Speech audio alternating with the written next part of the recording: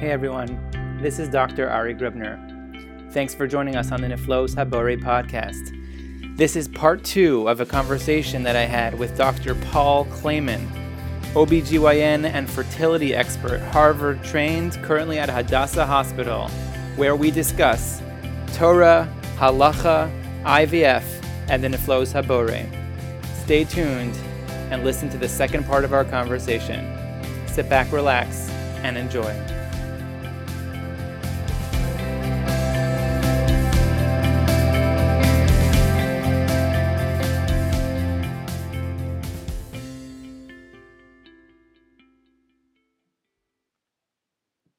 So, Dr. Claman, we're back discussing some of the things that you do and you deal with on a day-to-day basis. Can you shed some light on situations or patients that you've had where something is slightly off, one of these hormones, one of these organs, and issues that could arise where what would be an issue where a woman would have trouble getting pregnant because this symphony is not in perfect unison? Well, let's say as an example. This is also, I think, an amazing example of how Hashem works in his world. You'll often have women, you see it a lot in the Orthodox Jewish community, that there's a lot of emotional stress in their lives. Mm-hmm.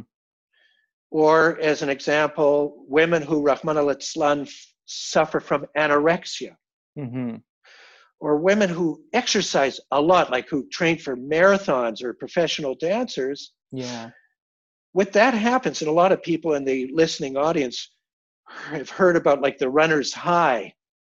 There's an internal brain morphine-like substance, brain opioids in the brain.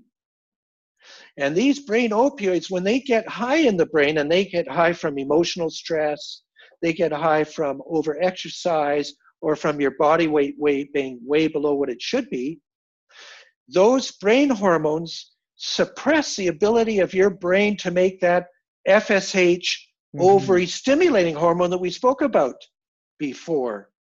And so these women, they experience a lack of menstrual cycles completely, and they can't make eggs. But if you think about it, it's amazing that during, let's say, the stress of wartime or stress of where there's famine and no food available, it's not a good time to bring up a baby.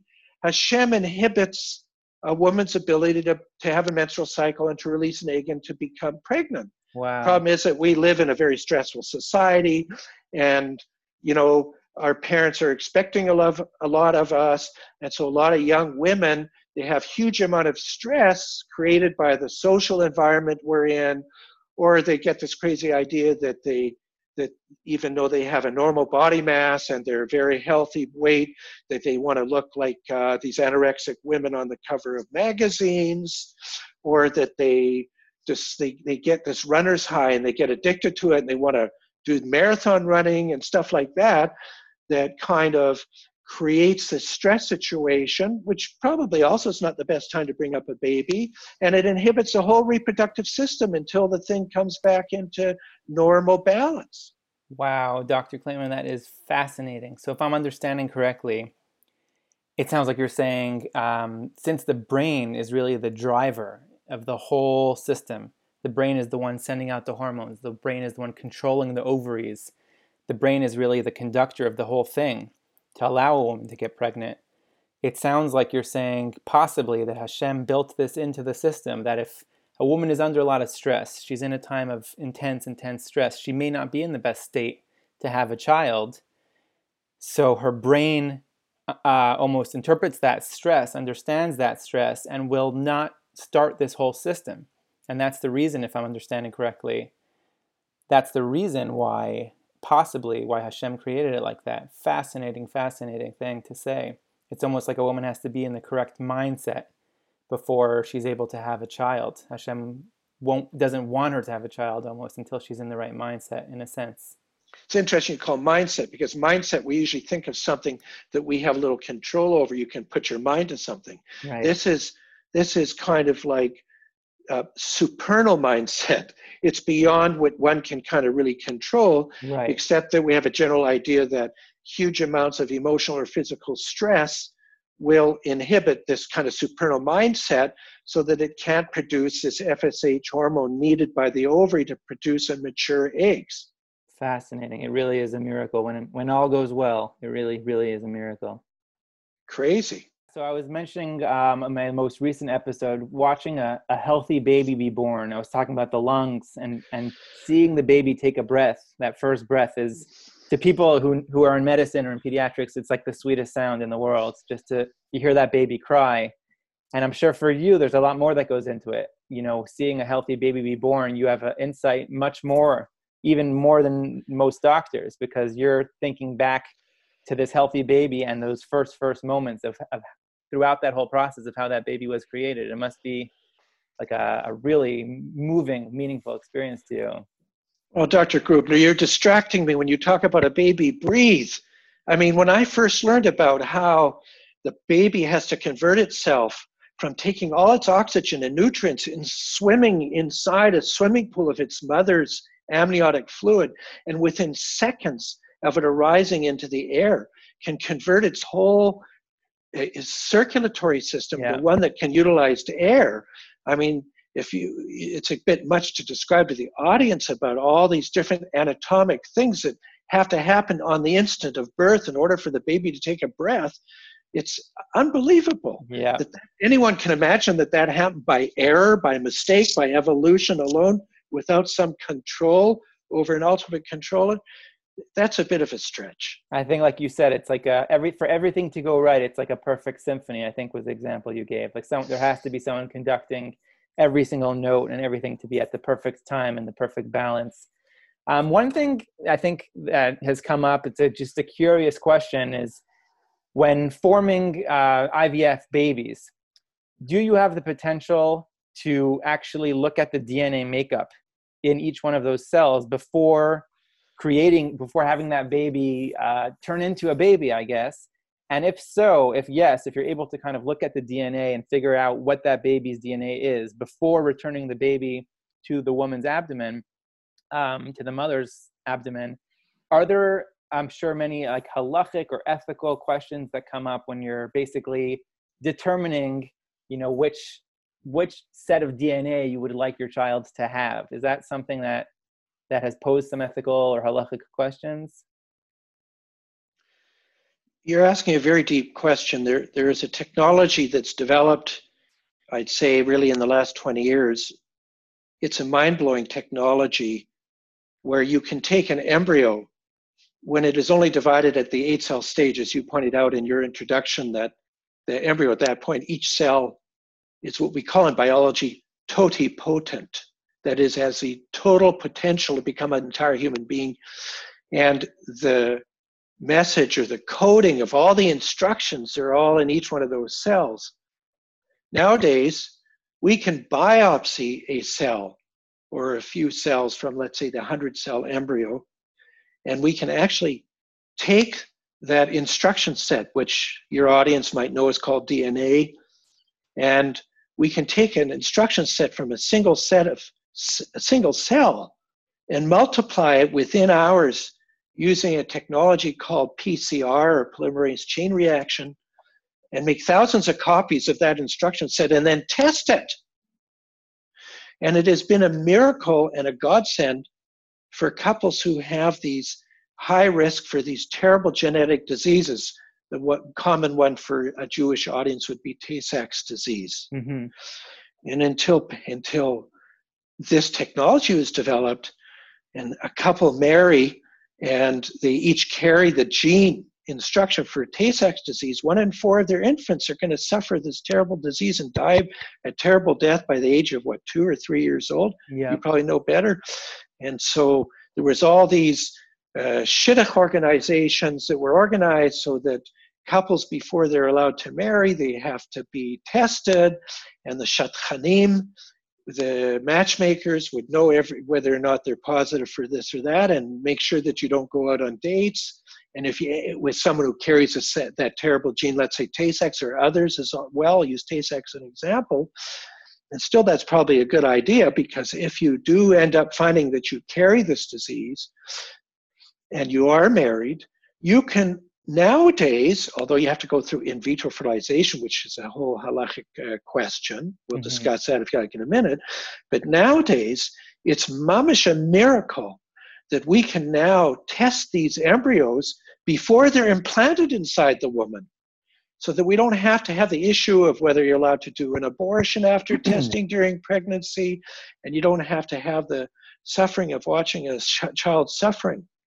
So the idea is that you can, while it's still in the laboratory stage, if I'm understanding correctly, you're able to test the DNA, the instructions of that child or embryo, and you can figure out whether that baby will one day have this disease of Tay-Sachs once it is born, and then determine whether you want to use that ball of cells, that embryo, and implant it into the woman or not. Is that correct? And you can basically determine make sure, I guess I would say, you can in a way make sure that the family, who the father and the mother both have this genetic issue, make sure that their children do not result in having, like, let's say something like Tay-Sachs, something devastating like that.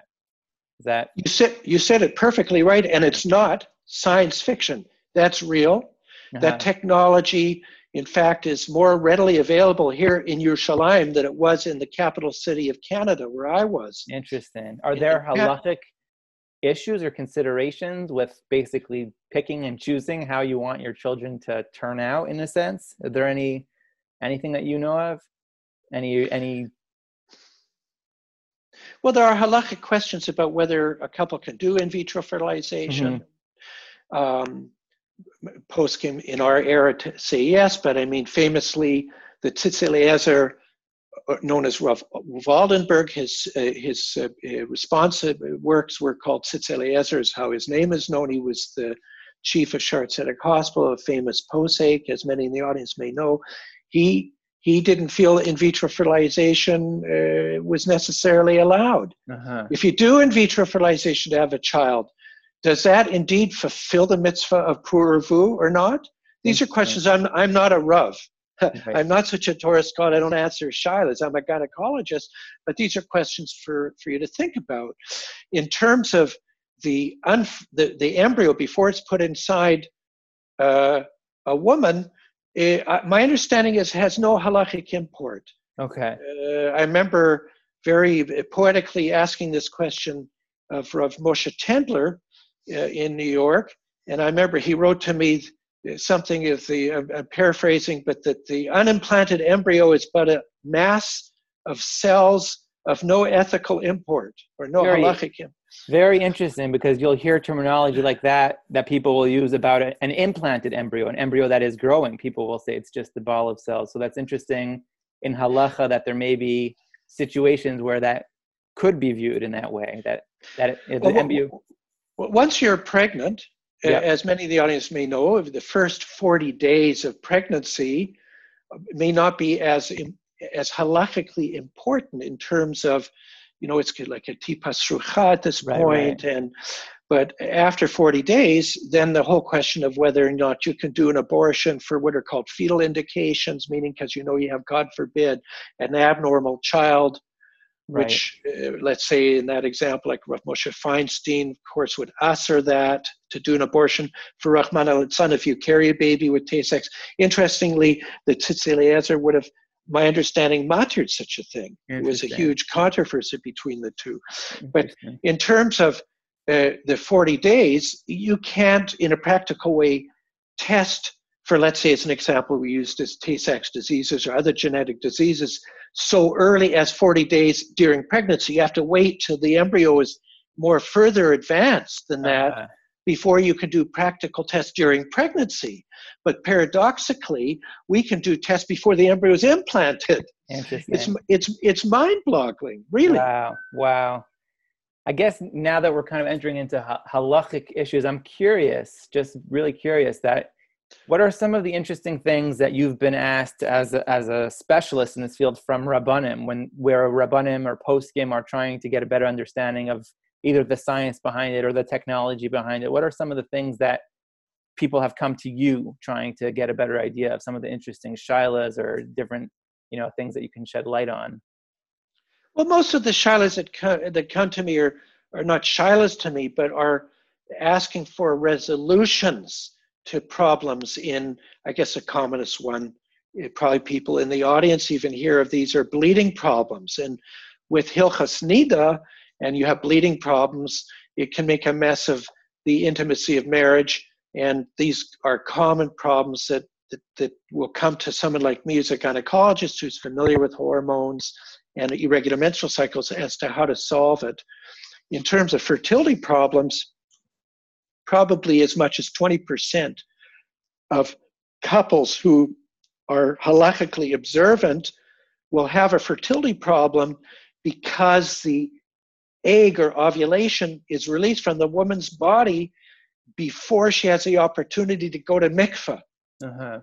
As many know, nowadays, the earliest time, even if a woman has a very short period of bleeding, that you can go to mikveh is 12 days into the menstrual cycle. Mm-hmm. Now, generally, if you have a menstrual cycle of more than 27, 28-day interval, you won't, the egg is released 14 days before the menstrual period starts. Right. That's always true.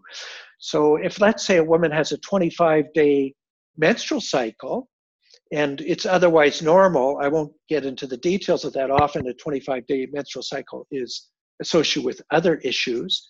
But if, let's say, you have a normal 25-day menstrual cycle, your ovulation is going to occur before you can go to mikveh. Uh-huh. So you can't, there's no way the sperm can get to that egg. Uh-huh. So how can you resolve that? Well, the rabbis may have certain things they can do it that are very complicated halachically, whereas in medicine, there are very simple gynecologic fixes with hormonal manipulation that are safe and effective that can push ovulation forward to past day 12. Fascinating. Wow. I just want to close, I guess, the final thing, not completely directly related to this podcast, but I'm wondering, for people who are struggling either with infertility or with bleeding issues or anything like that, where should they turn to? How should they know when something is a problem or not a problem? Can you offer some advice just to our listeners about, determining when there are issues, and then if there are issues, who they can turn to, or what the best way to go about it is? Well, for bleeding problems, you really need to be prepared to speak honestly with your gynecologist about how, because a lot of bleeding problems aren't really a medical problem, so the gynecologist will think you're a bit crazy. You have to explain to the gynecologist that you're an Orthodox Jew and you can't be with your husband unless you've had 7 clean days and this whole thing is messing you up. And a good gynecologist can solve the problem. If you're living in a community where there are Rabbanim, many of these Rabbanim will have a relationship with a gynecologist who understands these problems and who happens to skill set with these problems. If you're a couple and you're struggling and you've been married and you've been trying to have a baby without success, if the woman's menstrual cycles are irregular, you don't have to wait a year or 2 years. You've been married a few months, you want to have children now, go and see your doctor and get some help with medicine to help you ovulate. What would be considered irregular? Well, I think that if your periods are 25 to 35 days apart, that's normal. Okay. If they're outside of that, then you should really seek help. There's no need to, you may ovulate from time to time, but there's no need to wait a long time. Okay. Where if you're young and otherwise your periods are regular and you're having normal intimacy a couple times a week when it's permitted, if it's been a year and the woman's under 35 years of age, you should seek help and get some testing done, find out what's wrong, and it will involve getting a sperm test, and you'd have to ask a shaila about that, obviously, if you're an Orthodox person. And if the woman is over 35 years old, it's really urgent. I would not wait more than 6 months of trying to get investigated and get treatment, because after 35 years of age, even in normal fertile women, the potential of pregnancy drops profoundly. Mm-hmm. And is a tragic situation if you wait too long and find a profound problem that needs treatment, and even the treatment can't help if you're getting too old. Wonderful. Dr. Claman, it is an honor to have you here. Thank you so much for joining us. Thank you for discussing and sharing all of your insight. Everyone, I hope you enjoyed. Thanks so much. Take care, everybody. Thank you, Dr. Claman. It's been a privilege. I hope you enjoyed this episode of the niflaos haborei podcast. where I had a discussion with Dr. Paul Claman, OBGYN, Harvard-trained fertility specialist, now working at Hadassah Hospital. Stay tuned for our next episode. Meanwhile, hang in there. We'll be back soon. Thanks for listening.